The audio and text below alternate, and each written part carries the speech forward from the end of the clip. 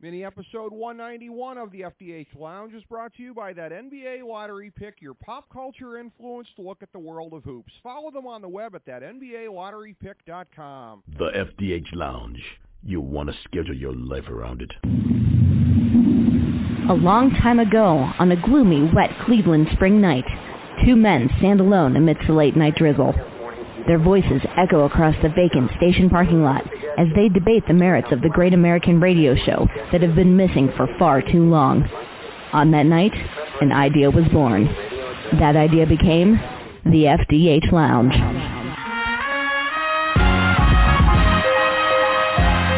Welcome to the FDH Lounge. All right, everybody, welcome to mini episode number 191 of the FDH Lounge. It's the FantasyDraftHelp.com insider for NFL Week 3, Rick Morris and Kyle Ross, breaking down the fantasy action for you here, going through the slate of games. A note at the outset here before we get to this. So certainly want to note this here this week. Somebody where it was a great privilege for me personally at one point in time to be able to interview this guy. One of the real greats of the NFL, one of the legends in the entire history of the game. Steve Sabol, unfortunately passing away this week from a brain tumor at the age of 69. He'd been battling this for about 18 months or so. Everybody was, of course, hoping that he was going to recover from it. Unfortunately, it was not meant to be, and those of us who have known people who've had brain tumors know that's a pretty grim thing to try to come back from. But been a lot of talk this week about the legacy of the Sabols, both Steve and his father Ed, who founded NFL Films. And I was talking off air today to one of our fellow dignitaries, Nate Noy, and I was saying, you know, if you look at it, if you look at the impact in the history of the NFL on this, if you were going to do a Mount Rushmore for the NFL, I've never heard of anybody splitting a bust in there, but if you did one, I think one of the four would have to be half the face of Ed Sabol and half the face of Steve Sabol, because NFL Films is one of the instrumental things here, both in changing how sports on TV was produced and helping, Kyle, something that we always talk about, helping the NFL to pass Major League Baseball somewhere in the 80s and the 90s to definitively become number one in this country. Yeah, I mean, the NFL, they always talk about how TV-friendly it is, and it certainly is, where, you know, baseball is kind of a tough watch on TV. Football's so great. And, you know, I kind of mentioned you off air. One of my favorite things from NFL Films was old Super Bowl recaps. I remember there was a day. Awesome. I was really sick. It was obviously around Super Bowl time when they show them. And that helped me, like, I commit to memory, like, all these, you know, people, you know, for I'm just throwing this out there, it was Super Bowl 14. Most people are like, oh, I wonder who that was. It was Steelers 31, Rams 19. Yeah. You know, their fourth Super Bowl. I mean, I can remember things based in large part. Those were great. You know, when they were done in NFL Films, it was just such a tremendous job. I mean, everyone, John Facenda, yeah, with the voice, unbelievably, was very good. But yeah, Steve Sabol was a true pioneer, in the NFL, and is certainly someone who will be missed. Yeah, great man, tremendous privilege to get to talk to him once.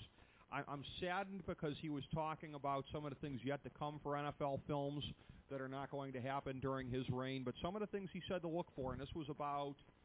What was it, about 18 months ago that he, 2 years, he's been sick 18 months, sorry, a little more than 2 years, whenever it was that he was on. One of the things to look for, Kyle, NFL Films through NFL.com eventually, and he said this was a several-year project, but they're going to be making it so that, I mean, if you want to look up, like, okay, give me every Brian Sipe 300-yard game, you'll be able to search it right through NFL.com. They're going to make it this incredible searchable database through NFL.com. Oh, wow. That's, for someone like me, that's something I would definitely be interested in. Yeah.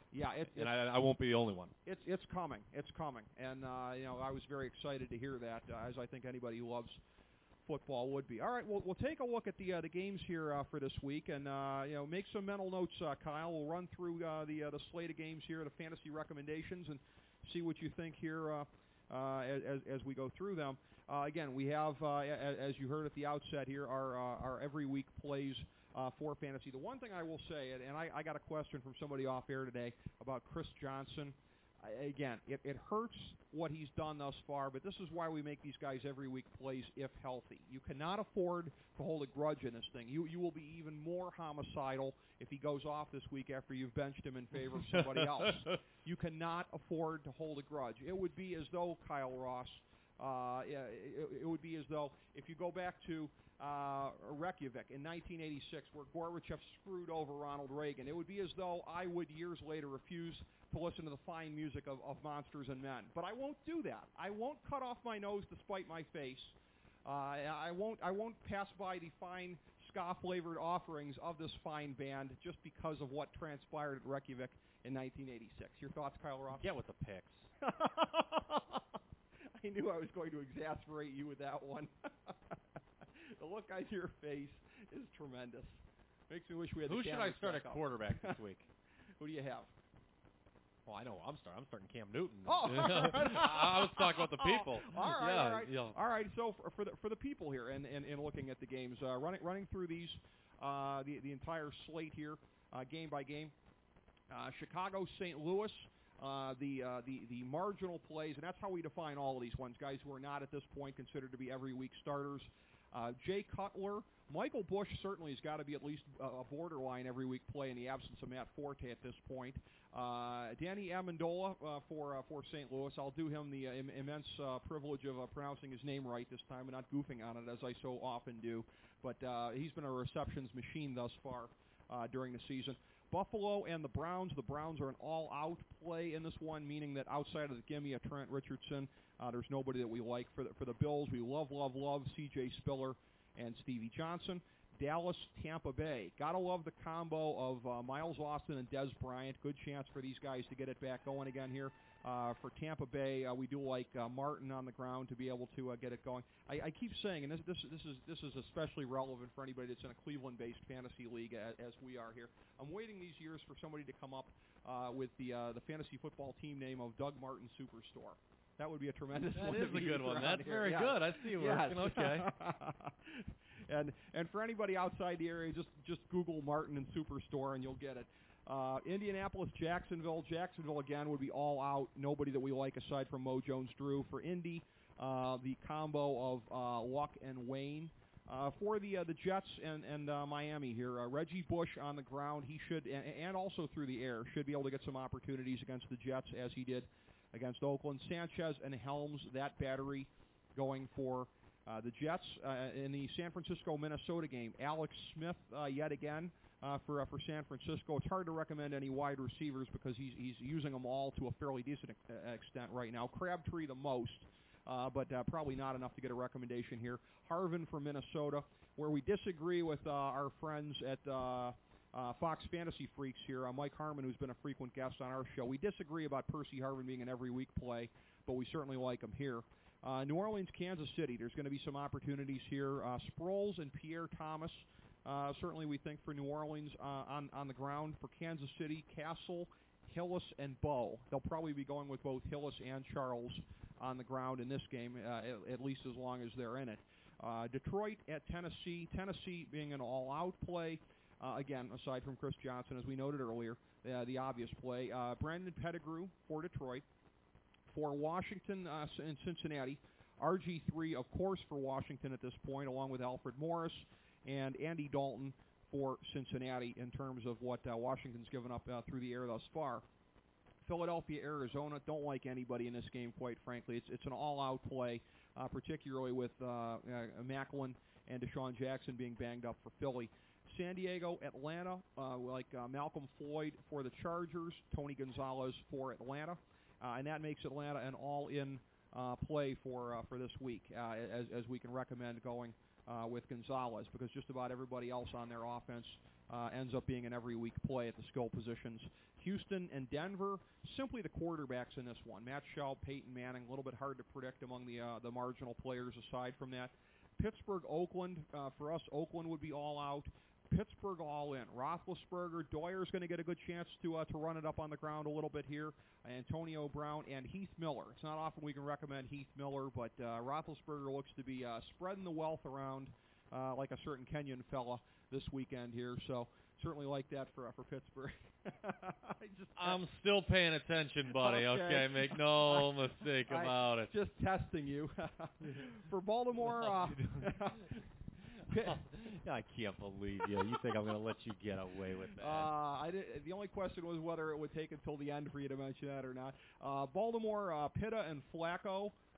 is the combo to go with, whereas for New England it would be Ridley. And on Monday night, frankly, there's not anybody marginal that we like in the Green Bay-Seattle game. So the all-ins, Pittsburgh and Atlanta, all outs. Cleveland, Jacksonville, Tennessee, Arizona, Oakland, and Seattle. So total this week, including the recommended plays that we had made earlier for the Thursday night game, which, if you check Twitter on Thursday night, were Smith and LaFell for Carolina, the wide receivers. This Brandon LaFell. I think Brandon LaFell. I got ragged on in 2 leagues for taking him in the 11th round, Kyle Ross, in a 12-team league. Well, I think those other 22 people should be beaten. They should be. They absolutely should be. How about that? With a stick. Yeah, well, I'm not sure what else you beat people with. I'm certainly not getting my hands dirty. And Brown and Bennett were the recommended plays, of course, for the Giants. 10 quarterbacks, 12 running backs recommended this week among the marginals, 10 wide receivers, 5 tight ends, so a little bit more depth this week at wide receiver if you've got a flex play to make on these here. So, Kyle, let's circle back around. Anything that seemed particularly noteworthy or objectionable to you aside from my Obama joke? No, I don't think so. I'll just say this. Okay. You started out mentioning Chris Johnson and some comments you'd gotten. Is he still on your all-in and stuff? Yeah. What about Wes Welker? I always refer to my team. What about Wes Welker? Now, there's the injury to Hernandez, which means I know Hernandez is a tight end, Welker's a receiver. It's still part of the big picture. It's part of that passing game. Yeah. They're going to have to apportion things differently. Let me ask for both of them. Okay. When do you abandon ship on both those guys? What is John? I mean, here's the Welker was great last year. Johnson wasn't. Okay. So I would imagine that Chris Johnson's a guy that is probably downgraded to another. If he's your number one running back and your number two isn't very good, you're scratching your head. Yeah. And hopefully you have some depth. Mm-hmm. Receiver, I figure is but. What do you think? I mean, how many weeks do you want to wait on these guys? Chris Johnson, I mean, even if it's ugly again, I mean, I think you got to wait until at least October at this. I mean, he's in fine shape physically as far as anybody can tell. It's certainly not a matter of being washed up. He's a guy who came into the league really. The reason that his initial success came as a surprise is because he's a scat back. He's not particularly big. Pretty radical that he's not an every week play anymore. In terms of who's the other one? Wes Welker. Wes Welker, yeah. Kind of the same thing. And again, Belichick is he's a stubborn guy, as anybody who's a Browns fan who remembers the days of diagramming bootlegs for Bernie. He's a stubborn guy. But it's a thing where, by the same token, reality is going to intercede here at a certain point, as you said, with the Aaron Hernandez injury. Things seem to be trending more so in that direction. I've read a decent amount that they want to get the ball more so to Brandon Lloyd. That's fine, but Lloyd and Gronkowski combined cannot make up for Wes Welker being marginalized. Okay. It's a thing where I'd said last year, if they'd had a Brandon Lloyd there last year in the way that they envisioned using him, or if Chad Johnson had anything left in the tank, I think they'd have won the Super Bowl. They were very close. If they'd had anything other than the between the hash marks passing game that they had with Welker and with the tight ends. And ironically, Brady missed Welker, yeah. Or that, whose fault was it? I don't know. Yeah. Outside the hashes. Yeah. If he catches that, exactly, they win their Super Bowl. Exactly. So if Brandon Lloyd can give them the diversification to go with what they've had, they're a team that, again, with an improved defense, could very well win the Super Bowl this year. So, no, I say patience on both of those, Kyle. Gotcha. And the only thing I wanted to mention, unless you have some fantasy. I got nothing else. Is just, I neglected to mention this when we were talking about our picks in the other mini episode. Replacement reps are a big thing. And it can tie in with fantasy, too, that it seems that home teams are favored, and there's been a lot more scoring with these guys. So, I mean, just a quick note, there's been a lot of articles out there with these replacement officials. I mean, home teams are really benefiting. And then it'll be interesting to see because the odds makers have posted higher totals this year on these games. So you may not see, if you're a bettor, that may negate the increase you think is coming with overs. But if a fantasy player, I think there's going to be more scoring until they get rid of these buffoons in every game, almost. I think so. By the same token, whether it be this or whether it be the handicapping, which we were talking about in our previous mini episode, I'm very leery of anybody trying to ascertain the effects of the refs and trying to game for it because it's chaos theory at this point. Yeah, you don't know what's going to happen. It is true. I'm just saying, I mean, it just seems. I just wanted to add that in that right now people are talking about home teams and overs are the beneficiaries from these replacement And refs so far. It's a small sample size, certainly. I guess that's the difference between. You're right about that on the macro level. There are some things that we can discern maybe league-wide. I'm talking micro level. I'm saying don't look at a game from a handicapping perspective or a fantasy perspective. Well, because of the replacement refs, it's going to be this. Now, the one thing that our FDH Director of Research, Nate Noy, has pointed out to me is, and this is very interesting, that pass interference calls are at an almost historic pace through 2 weeks here, and that is what has helped keep the offense at a level somewhat commensurate with last year when it was pretty much at a rocket pace throughout the season. That we kind of expected sucks for fantasy pass interference calls. You don't get credit for those. So. Yeah. So, I mean, this is a perfect example. Macro sense is that vulture backs are more likely to be worth something. You and I have both bemoaned what Michael Turner's given us thus far, and yet you certainly hope that Michael Turner is going to be more than a glorified Leroy Horde, but at least he was able to give us that last week. So, to a certain extent, it makes it even harder, I'd say, to write off some of these backs. Not necessarily a Chris Johnson who's a scat back, but any non-scat back feature back is maybe going to have an increased possibility of that. But like I said, be careful about distilling any of the lessons to any one game. I agree with you on this with the refs. It's a bad situation, and any time that you have the refs in a game calling a penalty on a quote-unquote red team, doesn't that say it all? Yeah. You know, I'd call a penalty on a red state, but not the red team, certainly. Ironically, that was a red team in a red state. Yeah, there you go. Yes.